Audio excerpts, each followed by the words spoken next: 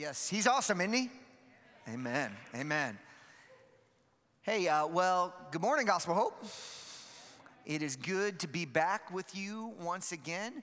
And if you are a guest of this morning, we want to welcome you. We have any guests with us first time here at Gospel Hope Church? Great. Hey, thank you so much for worshiping with us this morning. Don't forget to stop by the Connect table. We have a gift for you. We'd love to get to know you a little bit better and learn how we can serve you. So thank you so much for being here. We are continuing, as Pastor Rod said, our study on the life of Elijah, not the book of Elijah. That was cool, though, yeah. I think that was a Denzel movie, right? Yeah. Okay, nobody saw it. All right, not that good. All right. Book of Eli, right, yeah. The life of Elijah called Against the Grain.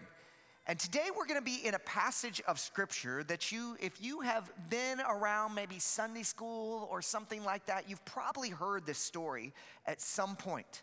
It's where God speaks to Elijah in the still what? Small voice. Right. And oftentimes we take that story as a great comfort. And it is that God would speak to his prophet in this still small voice. But I think something else is going on in that passage. And I think Elijah is actually a little disappointed that God spoke to him in that way.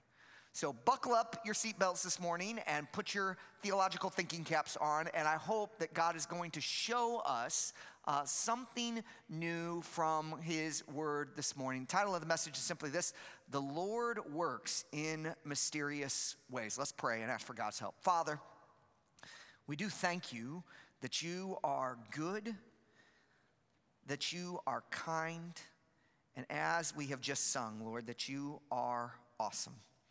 I pray that you would help us in the next few minutes to really see you and know you better. Speak to us from this passage of scripture. Change us, shape us, and mold us. In Jesus' name we pray. Amen. Those of you that know me know that I have a bunch of kids. And one of the advantages of being a father to a bunch of children is you get to read some great children's books over the years. And so I wanted to share with you this morning one of my first personal favorites, really life-changing. The title is Alexander and the Terrible, Horrible, No Good, Very Bad Day. I'd like to read for you just a brief excerpt. Here's what it says. I went to sleep with gum in my mouth, and now there is gum in my hair.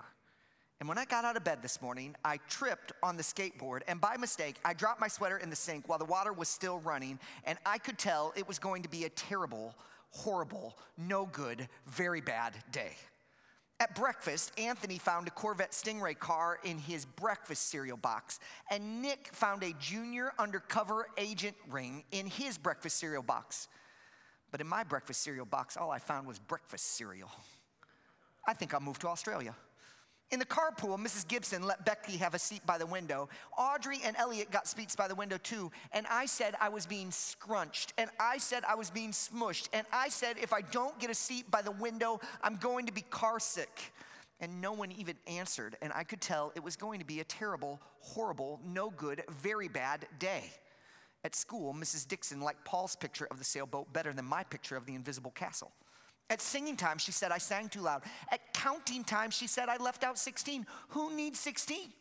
I could tell it was going to be a terrible, horrible, no good, very bad day. I could tell because Paul said I wasn't his best friend anymore. He said Philip Parker was his best friend, and Albert Moyo was his next best friend, and I was only his third best friend. I hope you sit on a tack, I said to Paul. I hope the next time you get a double-decker strawberry ice cream cone with ice cream part falls off and the cone part lands in Australia. Have you ever been there? Have you had to have a day or a season in your life where everything seems to go wrong? Your state of mind is discouraged. You're depressed, maybe even despairing. Because you look out at the circumstances on your life and you're having trouble seeing a silver lining. All you can see is the thunderheads rolling in. I bring that up because I think it accurately describes Elijah's state of mind in our passage today in 1 Kings chapter 19. Now remember the context of the story. Elijah has just had this victory over the prophets of Baal on Mount Carmel, a showdown, as it were.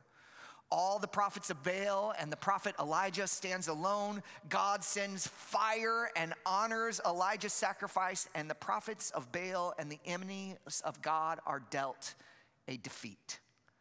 And then Jezebel, the wicked queen of Israel, threatens Elijah's life. And so Elijah literally heads for the hills. He runs, and we find him in 1 Kings chapter 19, verse number 9, in a cave. And here's what the passage tells us there. He entered a cave and there spent the night.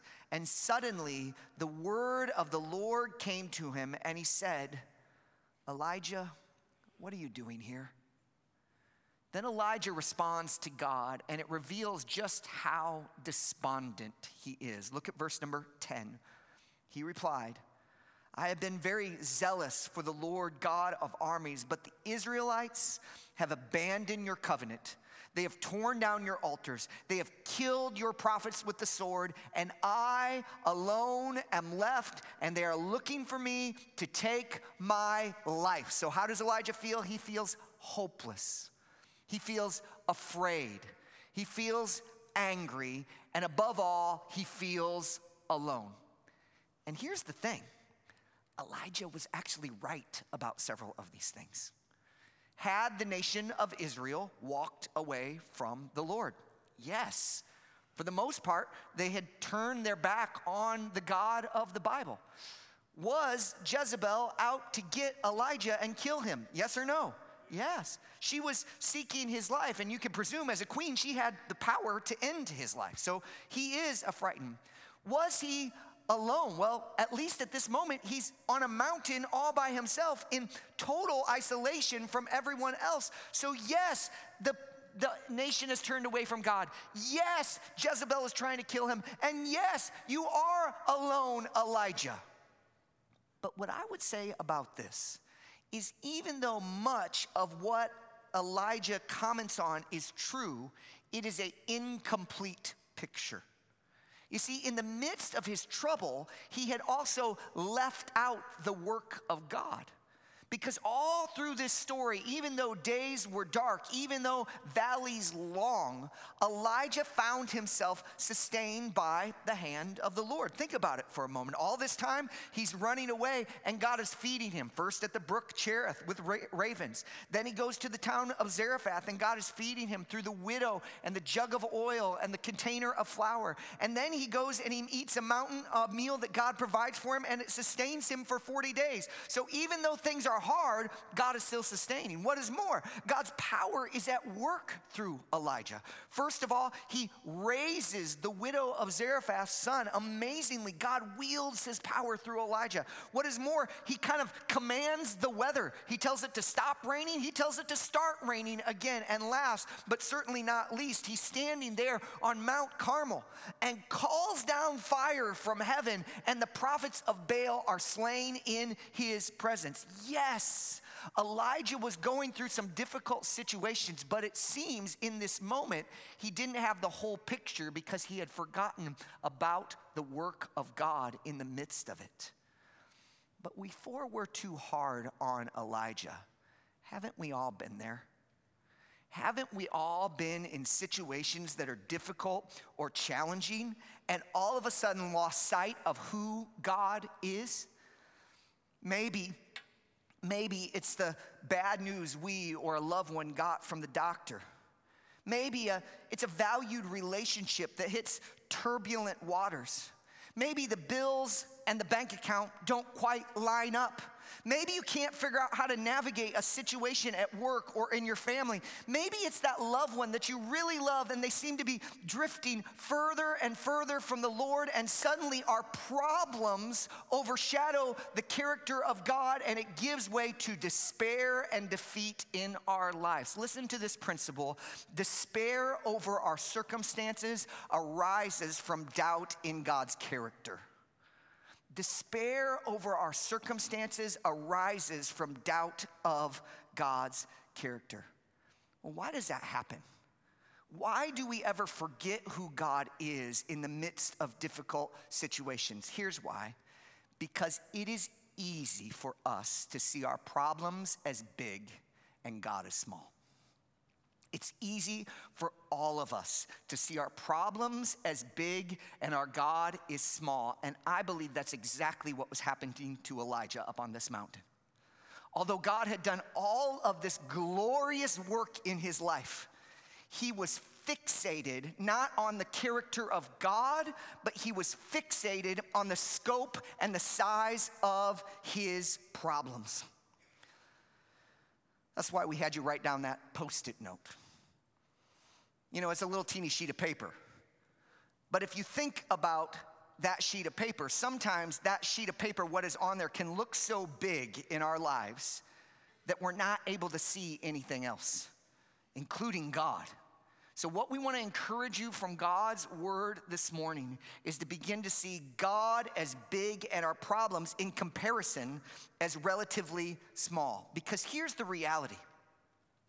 God is always at work on his people's behalf.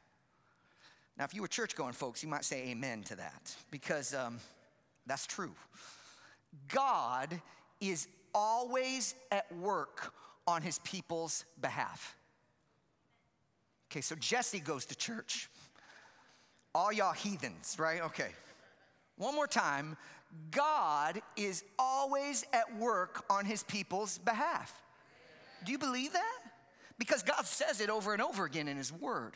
For instance, Psalm 121, look up at the screen if you would. It says this: I will lift my eyes towards the mountains. Where does my help come from? My help comes from the Lord, the maker of heaven and earth. He will not allow your foot to slip. The protector will not, what's it say? Slumber. That's important. Indeed, the protector of Israel does not, or why? Because he's always working. He's always working. He doesn't take naps. He doesn't take breaks. The protector of Israel is always at work on behalf of his people. Lamentations chapter 3, verse number 22 and 23. Because of the Lord's faithful love, we do not perish. For his mercies, what? Never end. His mercies never end. They are new every morning. Great is your faithfulness. When does the Lord work? All the time. One more. Romans chapter 8, verse number 28. And we know that, what's it say? All things, the bad things, the hard things, we know that all things work together for the good of those who love him, who have been called according to his purpose. Y'all, you might have had a relaxing morning, but the God of heaven is busy. He is always at work on behalf of his people. Can I say it very simply? The God of heaven takes no days off. He is working, he is working, he is working. That is what Elijah needed to remember, and it is what we need to remember this morning, which leads me to my point, simply this: we must trust, believe that God is always working for his people. And maybe I would add one more stroke to that, especially in the hard things. You know, when everything's going good in your life, it is not hard to see God's hand. How you doing, brother? How you doing, sister? Oh, blessed and highly favored. Everything's going good, so I see God. His hand is all over me. My question is, can you say the same thing when the wheels fall off? When you get the termination notice? When the email comes and the lab work's not so good? When the marriage hits the rocky spot, when the kids are rebelling, when the loved one says no to Jesus. in those moments can we say the same things. I will lift my eyes to the hills. Where does my help come from? My help comes from the Lord, the maker of heaven and earth. You know, the one that doesn't sleep or slumber. He's still working.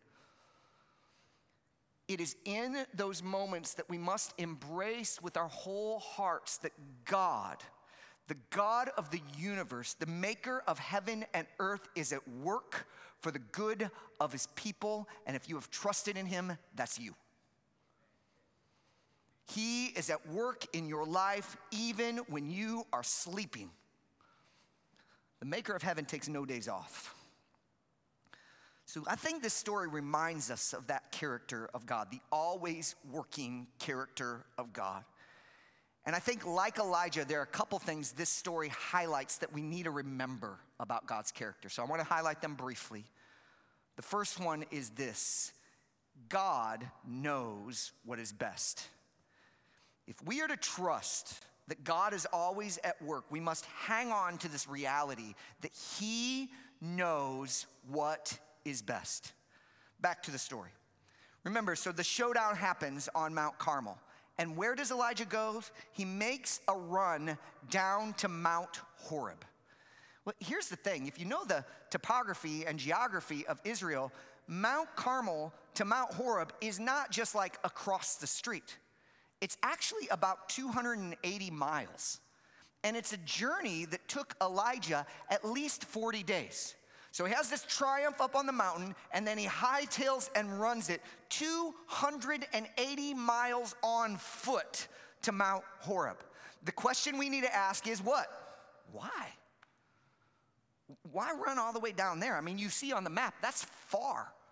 I don't even like to drive 280 miles, let alone walk. Why would Elijah make that long journey? I think there's two reasons. First reason is this: Samaria, the capital where Jezebel is at, is pretty close to Mount Carmel.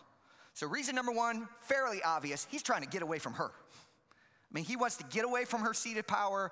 He's on the run. He's trying to flee. So he goes down to Mount Horeb. But I think there's maybe an even more important reason why he makes that journey there. Because just running from Jezebel, he could have gone in any direction. He goes to Mount Horeb because if you remember last week, if you were here, Mount Horeb had another name. Do you remember what it was? Mount Sinai. Or as our text actually says, the mountain of God. In the history of Israel's redemption, Mount Sinai played a pivotal role. It was where God probably most powerfully spoke to his people. It's where God delivered the 10 Commandments to the children of Israel through Moses. So in one sense, what is Mount Sinai? It's the place where God speaks. So I think in the midst of Elijah's despair, in the midst of his disappointment, in the midst of his heartache, in the midst of his fear, in the midst of even his anger at God, what does he do? He has the right impulse. He's like, man, everything's going to hell in a handbasket. I need to hear the voice of the Lord. So he runs to the place where he knows God has historically spoken in the past. Listen, when you are facing life's difficulties, we must not simply run from our problems, we must run to God. When you are facing life's difficulties, we must not just run from our problems, we must run to God. Can I tell you something? As your pastors, let me let you in on a little pastoral secret here. A lot of times when people are facing life's difficulties, the first impulse they have is to stop coming to church. Can I tell you something from a pastoral perspective? That's crazy. Because it is when life gets hard that we need more clearly to hear God's perspective. It is when the going gets tough that we're like Elijah, oh Lord, I need to hear your voice in this. I need you to speak to me. I need to hear from you. And Elijah gets this exactly right. God, things are hard right now. Jezebel's trying to kill me. The nation of Israel has turned away from you. I feel all alone. Lord, speak to your servant. So Elijah gets down there and he calls out to the Lord, or God calls out to him from the cave. Verse 9 again, suddenly the word of the Lord came to him and he said, "What are you doing here, Elijah?" And then something super profound happens. God shows up. God shows up, and he shows up in a mighty, powerful way. Look at verse number 11. Here's what it says. At this moment, the Lord passed by, and a great and mighty wind was tearing the mountain and was shattering the cliffs before the Lord. But the Lord was not in the wind. That's an important phrase. And in the wind, there was an earthquake, but the Lord was not in the earthquake. And after the earthquake, there was a fire, but the Lord was not in the fire. What is going on? This is weird. God is doing all these like huge things, and then the verse says, and God's not in it, and God's not in it, and God's not in it. Why does God do these displays and not speak to his servant? I think we understand that if we go back in Israel's redemptive history. Remember, several centuries before, God spoke to who on this mountain? Moses. And how did he speak to Moses? So glad you asked. Let's look at Exodus chapter 19. Here's what it says. There was thunder and lightning and a thick cloud on the mountain and a very loud blast from the trumpet, so that all the people in the camp shuddered. Mount Sinai was completely enveloped in smoke because the Lord came down on it in fire, and the smoke came up like a furnace, and the whole mountain shook violently, and the sound of the trumpet grew louder and louder, and Moses spoke, and God answered him in the thunder. What? So when Moses goes up the mountain and God speaks to Moses, it's in fire and earthquakes and thunder. That's how God speaks to him. And Elijah goes up the mountain and there is fire and earthquakes and wind, and God is silent. What's happening? Put yourself in Elijah's shoes for just a moment and think about this. If you are Elijah, you no doubt go to Sinai because you remember what happened after Sinai. God wrecked their enemies. It's pillar of fire, cloud of smoke, parting Red Seas, walls falling down. I mean, God is just decimating the enemies of the Lord. He reveals himself in power. And so Elijah says, I've tried everything else. I'm going to Sinai. I'm going to go up that mountain and I'm going to hear from God, and then I'm going to come down and kick butt and take names in the power of the Lord. And up he goes. Doop, doop, doop, doop, doop, doop, doop. Fire. And Elijah's like, yeah. Wind, yeah. Earthquake, yeah. Silence. It's as if God is saying to you, to Elijah, Elijah, I got a different ministry for you, brother. You want a Moses-style deliverance? I love you. I'm going to work my plan. But I am not bringing Moses-style deliverance at this time. I'm speaking to you in a still, small voice. Put yourself in Elijah's shoes there for a moment. That would have been the crushing of a dream in a second. God is basically saying to Elijah, I will deliver my people. I will take care of Ahab. I will take care of Jezebel. And I'm not going to use you to do it. Has God ever said that to you? You have these plans. You have these aspirations, you have these dreams, you have these visions that you desperately want God to show up in, to do something in your life in the way that you want him to do it. And he says, I'm with you, I'm at work, but I'm not gonna do it in that way. I got a different plan for your life. Listen to the statement very carefully. Though the volume of God's voice may vary, the work of his hands never waver. Though the volume of God's voice may vary, the work of his hands never wavers. Can I ask you a very important question, and really be honest with this between you and the Lord? Have you ever been disappointed in God? I mean, don't give like this Sunday school answer, oh no, bless God, I trust him all the time. Seriously. Have you ever been disappointed in God? And if your answer is no, then it's probably because you're not walking with him. Because as Pastor Rod read that passage, what does it say? His thoughts are what? Not our thoughts. His ways are what? Not our ways. As high as the heaven is above the earth, so are his thoughts and his ways higher than ours. Sometimes the God of the Bible is going to disappoint you, but it's not because he's powerless, it's because he's wise. The God of the Bible knows what is best, and if we are to sustain difficult times, we, like Elijah, need to give God his divine prerogative to be working in his way and say, God, we trust that you know what is best.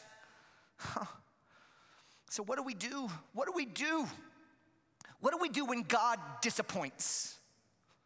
How do you handle that? 2 ways you can respond. 1, you can get bitter, you can get angry, you can get despairing, or you can trust that he knows better than you. My favorite genre of movies is what I would call the heist movie. You know what I'm talking about? Ones that fit good into this category are Mission Impossibles 1 through 27. Will Tom Cruise ever die? I don't know. I hope not. I mean, just keep making them. I love them. Here's the plot of every Mission Impossible. Ethan Hunt, who's played by Tom Cruise, goes from impossible and ridiculous situation one right after another. Kind of getting away. You're like, how's he gonna get away? Just rising in intensity the whole movie. And then you get to the very end, and it looks like all is lost. And then suddenly, awesome theme music comes on. You know what I'm talking about. And piece by piece, you see all these kind of cutaways. And you found out that everything that happened in the movie was exactly according to the plan of Ethan Hunt, and the bad guys get nabbed. And you're like, awesome! How wise! How clever! How smart! Listen, someone way greater than Ethan Hunt has his hand on the wheel of your life. Are there valleys? Yes. Are there ditches? Yes. Are there ditches in the valleys? Yes and yes. And yet that is all part of the master plan of the Lord Most High. He knows what is best. In fact, he specializes in taking bad situations and turning them for good. Does he not? So Joseph's brothers, they try to sell him into slavery. In fact, they leave him for dead. And what happens? God uses that to feed the entire world. Haman exalts himself to exterminate God's people in the book of Esther. And God takes that self-exaltation, turns it upside down, places Mordecai on the throne at the right hand of the king, and saves his people and gives them a home. You get to the New Testament, and the Roman government tries to destroy the church of Jesus Christ by sending persecution. Oh, that didn't work. Why? Because God turns that around and allows the nation or the gospel to go to the ends of the earth as a result of that persecution. And God can take whatever suffering you are experiencing in your life and turn it around for your good and the good of his name and his glory to the ends of the earth. Listen to this statement very carefully. No one outmaneuvers God.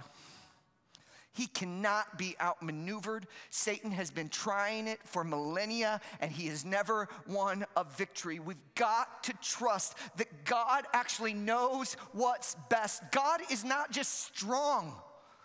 God is not just good. God is not just merciful. God is wise. He is not making the best out of a bad situation. He is perfectly unfolding his plan for the maximum good of his people and the maximum glory of his name. To him be the glory forever and ever in the church. Amen. This is our God. I do not know what your difficulty is right now, but I can assure you God has a plan, and it's a good one. Scratch that. God has a plan, and it's the best one. Listen. Though God's path for you may not be your first preference, it is always in your best interest. The path you're on is probably not the one you would have chosen. But the path you're on, if we read the scriptures accurately, is exactly in your best interest because God's hand is on the wheel. What did Elijah need to remember? He needed to remember that God knows what's best, and we all desperately need to remember that this morning. Number 2, we need to not only remember that God knows what is best, we need to remember that God knows when is best. So, God speaks to Elijah after the wind and the earthquake and the fire and the whisper.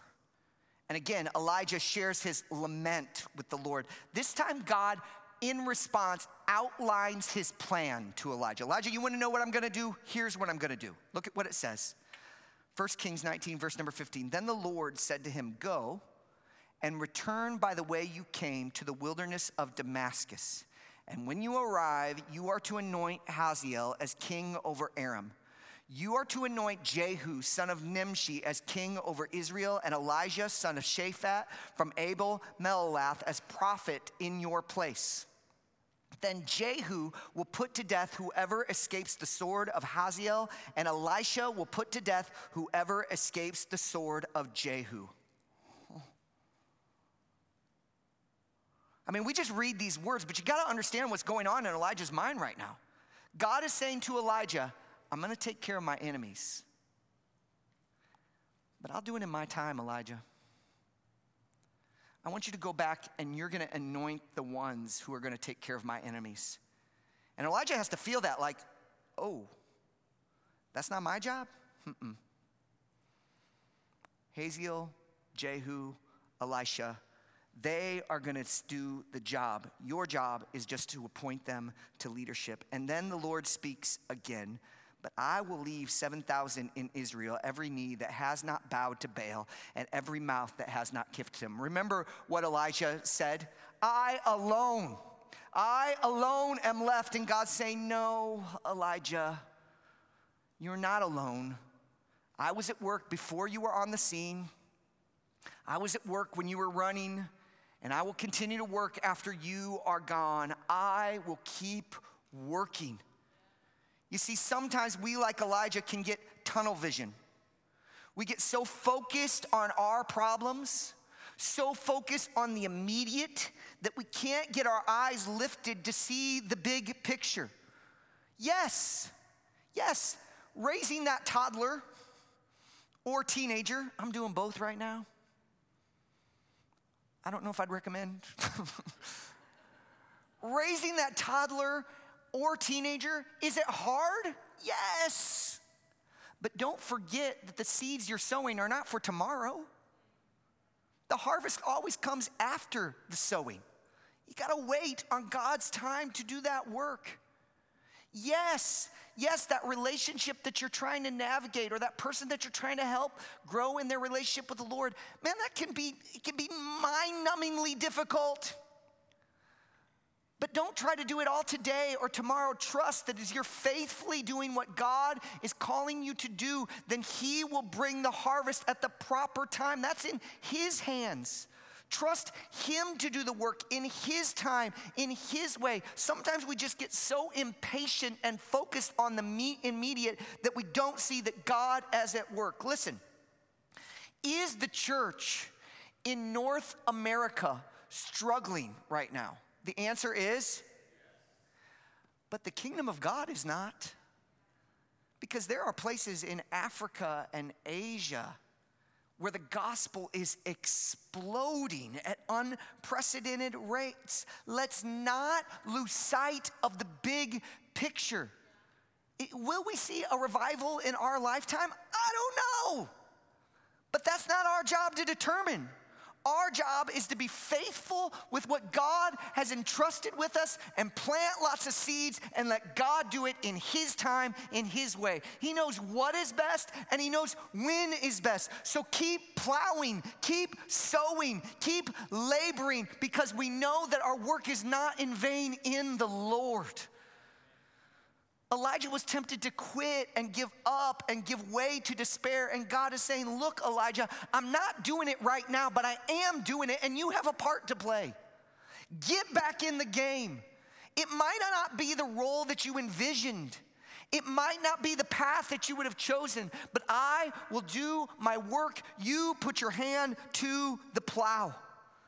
I love this statement by John Piper. Every day, in every circumstance, God is always doing 10,000 things in your life, and you might be aware of 3 of them.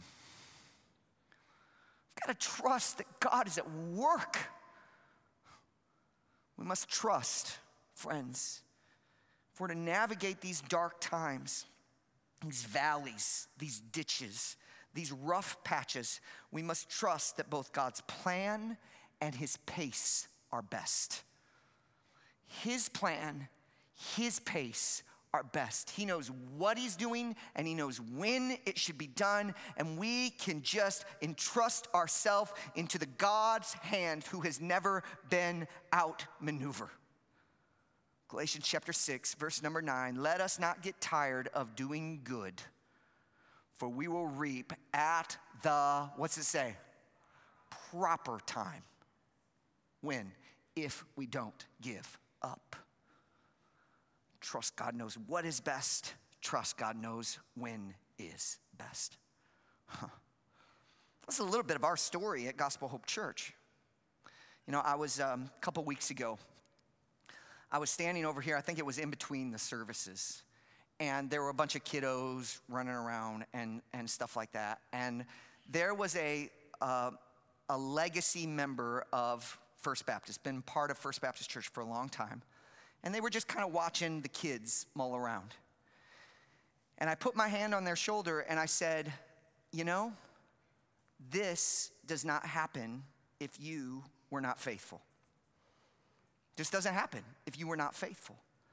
I think that's such a powerful object lesson for all of us to remember that, like, man, God's kingdom is not like a flash in the pan. We're not trying to be a startup like Google or Meta or Uber. We're trying to be something that outlives us, which is the kingdom of God. So let's just keep sowing and sowing and sowing and trust that in the proper time, the harvest will come. Why? Because our God is never sleeping, He's never slumbering, but He is always working for the good of His people, for the exaltation of His name. He never stops working.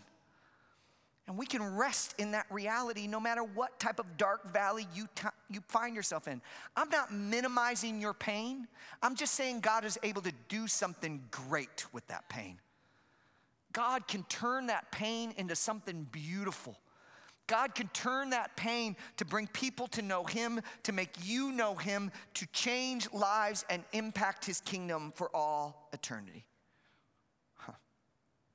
There's no question that through this story, we see that God is at work for his people even when circumstances look bleak. But frankly, should we really be surprised? Seems like this is just the way the God of the Bible always works. In fact, the life of Elijah and the story of Elijah, I think, points us forward to the life of Christ, where in Jesus, God was at work even when the situation looked extremely bleak. Look at 1 Kings chapter 19, verse 9. Once again, it says this: I have been very zealous for the Lord God of armies, Elijah's words. But the Israelites have abandoned your covenant, torn down your altars, and killed your prophets with the sword. I alone am left, and they are looking for me to take my life. Like Elijah, Jesus was zealous for the Lord, even more so. Like Elijah, Jesus was abandoned by those who should have stood with him. You think Elijah was alone? Jesus was truly alone as he hung on the cross. Like Elijah, Jesus' enemies sought to take his life. But in Jesus' case, the forces of darkness did not threaten him. They actually killed him. And so what did God do? The greatest act of evil in human history. The most treacherous, treasonous, wicked act in human history. The murder of the very sinless, spotless Son of God. What did God do in that terribly bad situation? He took the public execution of Jesus Christ and he turned it for the good of his people. He used the most vile act to earn his greatest victory, the redemption of the people of God. It is only through the bad and the evil and the darkness of the crucifixion of Christ that we sit here today redeemed this morning. Listen to me. God specializes in taking bad situations and turning them for good. If he can do it in the days of Elijah, take this darkness and bring about his victory eventually. If he can do it through the work of Jesus Christ preeminently, friends, can't he do it in your situation? Look, can't we take those little piece of paper, this little thing that tends to contort and cloud our view and miss out on the greatness and the faithfulness and the wisdom of our great God. And instead of seeing that problem as huge and our God as small, see our problems as small and our God as magnificent. He cannot be outmaneuvered. He cannot be outthought. He cannot be outplanned. The God of the Bible is on your side if you have trusted in the work of Jesus. And he is working right now while you sit there in your seat. He is busily at work for your good, for his glory, for his praise and honor to the end of all creation. Let's not lose sight of that. He knows what is best, amen? He knows what is best. He knows when is best, amen? We've got to fight to believe those realities because life is hard. But our God is wise. He's not frustrated. You know, God is acutely unaware with the feeling of frustration. Because what does frustration say? Frustration says, I want to do something and I can't figure out how to do it. God of heaven ain't never happened to him. Because he perfectly and flawlessly brings about his plan out of love for his people and out of zealousness for his glory. Let's trust him this morning. Here's what I want to encourage you to do as we respond this morning. You took that little paper, right? Hopefully you got a problem situation on there. And in just a moment, there's going to be several passages of scripture that go up on the screen. And these passages are passages that are promises of God that remind us that he is at work in your life and on your behalf. I'm going to ask you to, in a moment, gather with 3 or 4 people around you and take that piece of paper and crumple it up in your hand and begin to pray those promises of God with and for one another. Just ask that God would help you to believe those promises, that our help comes from the Lord, the maker of heaven and earth, that he is able to work all things together for the good of those who love him, who have been called according to his purpose, that he is a sun and a shield, and that he gives grace and glory, and no good thing does he withhold from those whose walk is blameless. Begin to fight to believe those promises so that we can take those problems that look really big and say, yes, they're hard. Yes, they're difficult. But in comparison to my God, they are infinitesimal. Let's exalt the Lord. Let's magnify him and make him look more like he really is, great and mighty and wise and good. I'm going to pray for us, and I'm going to ask you to respond by gathering with some people and praying these promises that you see up on the screen, asking God to help you believe these promises more than your problems. Let me pray for you. Father, give us faith. Thank you that you have spoken in your word. The Bible is filled with exceeding great and rich promises. I pray that right now your people would fight to believe them, that we would cling that you are able to take what the enemy meant for evil and turn it for good. Lord, give us faith in your promises right now. In Jesus' name I pray. Amen. Find some people, pray with them, pray the promises of God.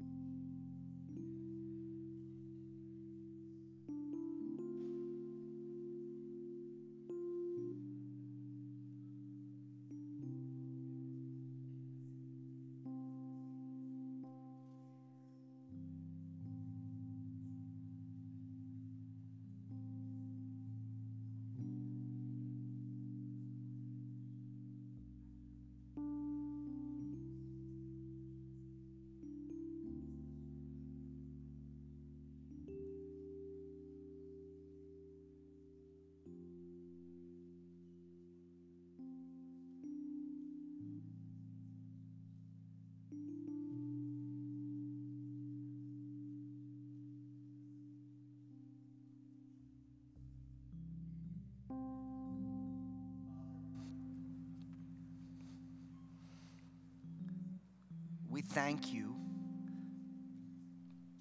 that when you do a good work, you begin a good work, you are faithful to complete it. Lord, we thank you that when we commit our way to you, that you bring it to pass. We thank you, Lord, that when we humble ourselves under your mighty hand, that you exalt us at the proper time. We thank you that when we wait on you, Lord, that one day we will rise up with wings like eagle. We'll run and not grow weary. We'll walk and not faint. Lord, we just thank you that you are always at work. We commit ourselves into your hands this morning. In Jesus' name I pray. Amen. Another way that the Lord in his grace has given us to remember his ability to take bad situations and turn them for good is through the celebration of the Lord's Supper. Eating the bread and drinking the cup is a reminder that Jesus lived the life we should have lived.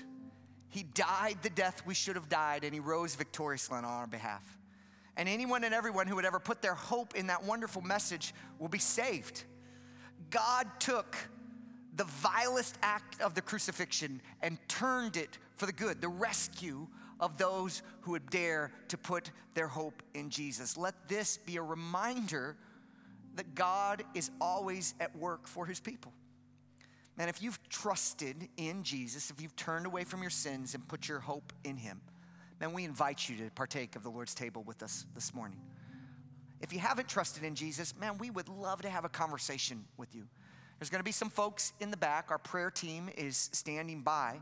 And if you have questions about what it means to trust in Jesus, we'd love to have a conversation with you. If you didn't receive a communion cup this morning and you would like to partake of the Lord's table, would you just raise your hand? We've got some ushers that are standing by. They'll come and they'll find you in just a moment. I need it, though.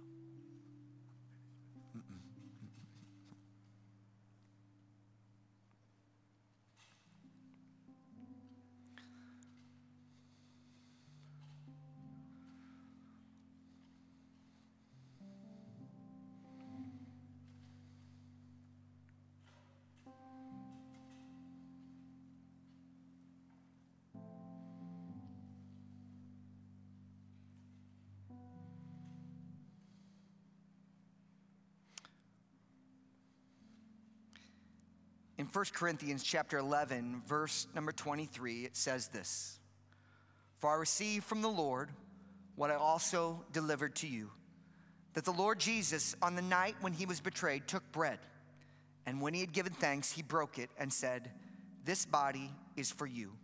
Do this in remembrance of me.'" Let me thank God for his broken bread. Father, we thank you. We honor you, we worship you, and we praise you for the sacrifice of your Son. We thank you that Jesus bore in his body our sins.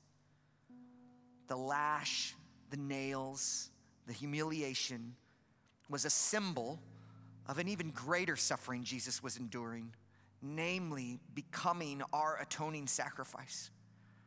We thank you, Lord, that on the cross, you crushed your Son to rescue us. Thank you for the broken body of Jesus. We praise you for him. In his precious name we pray. Amen. Let's eat together.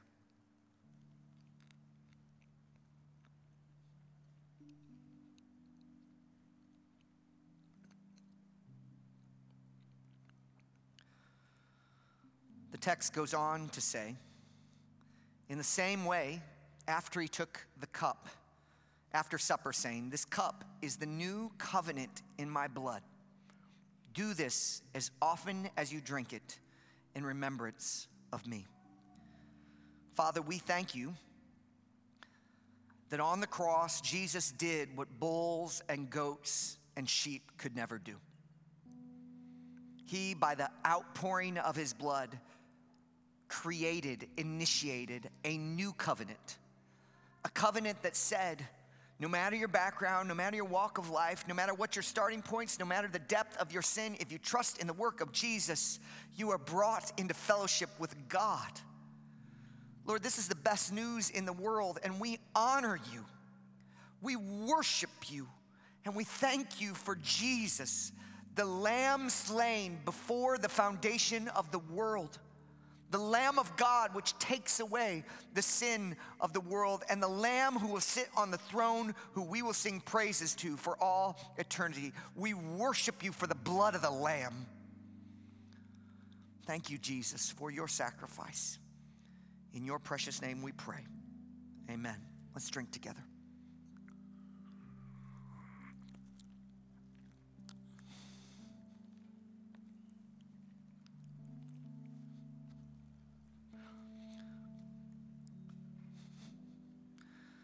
Lord's table reminds us that God can take the worst situation and turn it for good. And can we today, as we close by worshiping God, the Son, who died and rose again so that we could be made right with him, will you take that problem that you have and just cast it before the Lord? Say, Lord, if you can take the death of your Son and rescue your people through it, you can work in my situation and rescue me. Redeem my heart. Help me to endure. Oh God, I need you. Let's remember that our God never stops working. He was at work on the cross. He was at work in the life of Elijah, and he is at work today. Let's stand on our feet and worship